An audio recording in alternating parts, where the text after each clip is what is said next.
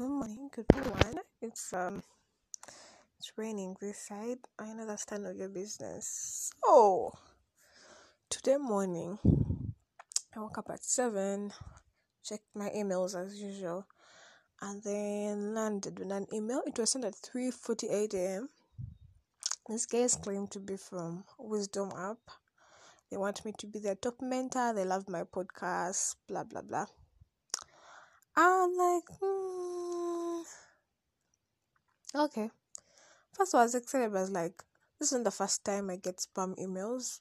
People send me emails and then we get to talk for like 1-2 days and then they disappear.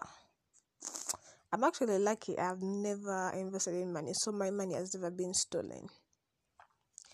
So I go and check out the guy. I type in. I'm going to leave.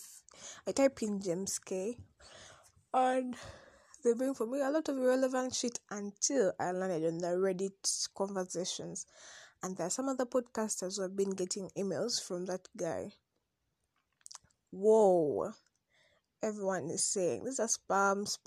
Like fuck, I was right. I just felt it in my gut.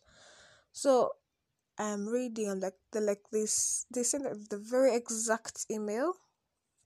Of course, even any other organization could do it, but for this one, I would expect something different. It was the same exact email that I had received.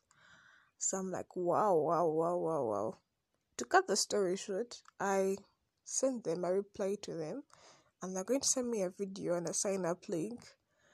Just for drama. I love drama, and I hope they'll be waiting. I know they'll be waiting for me to give them feedback. And oops, these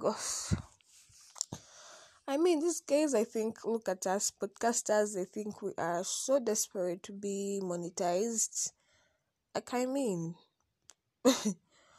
This is just content we love doing. We knew already from the very beginning that some of our countries do not monetize our podcasts. It's only in the US.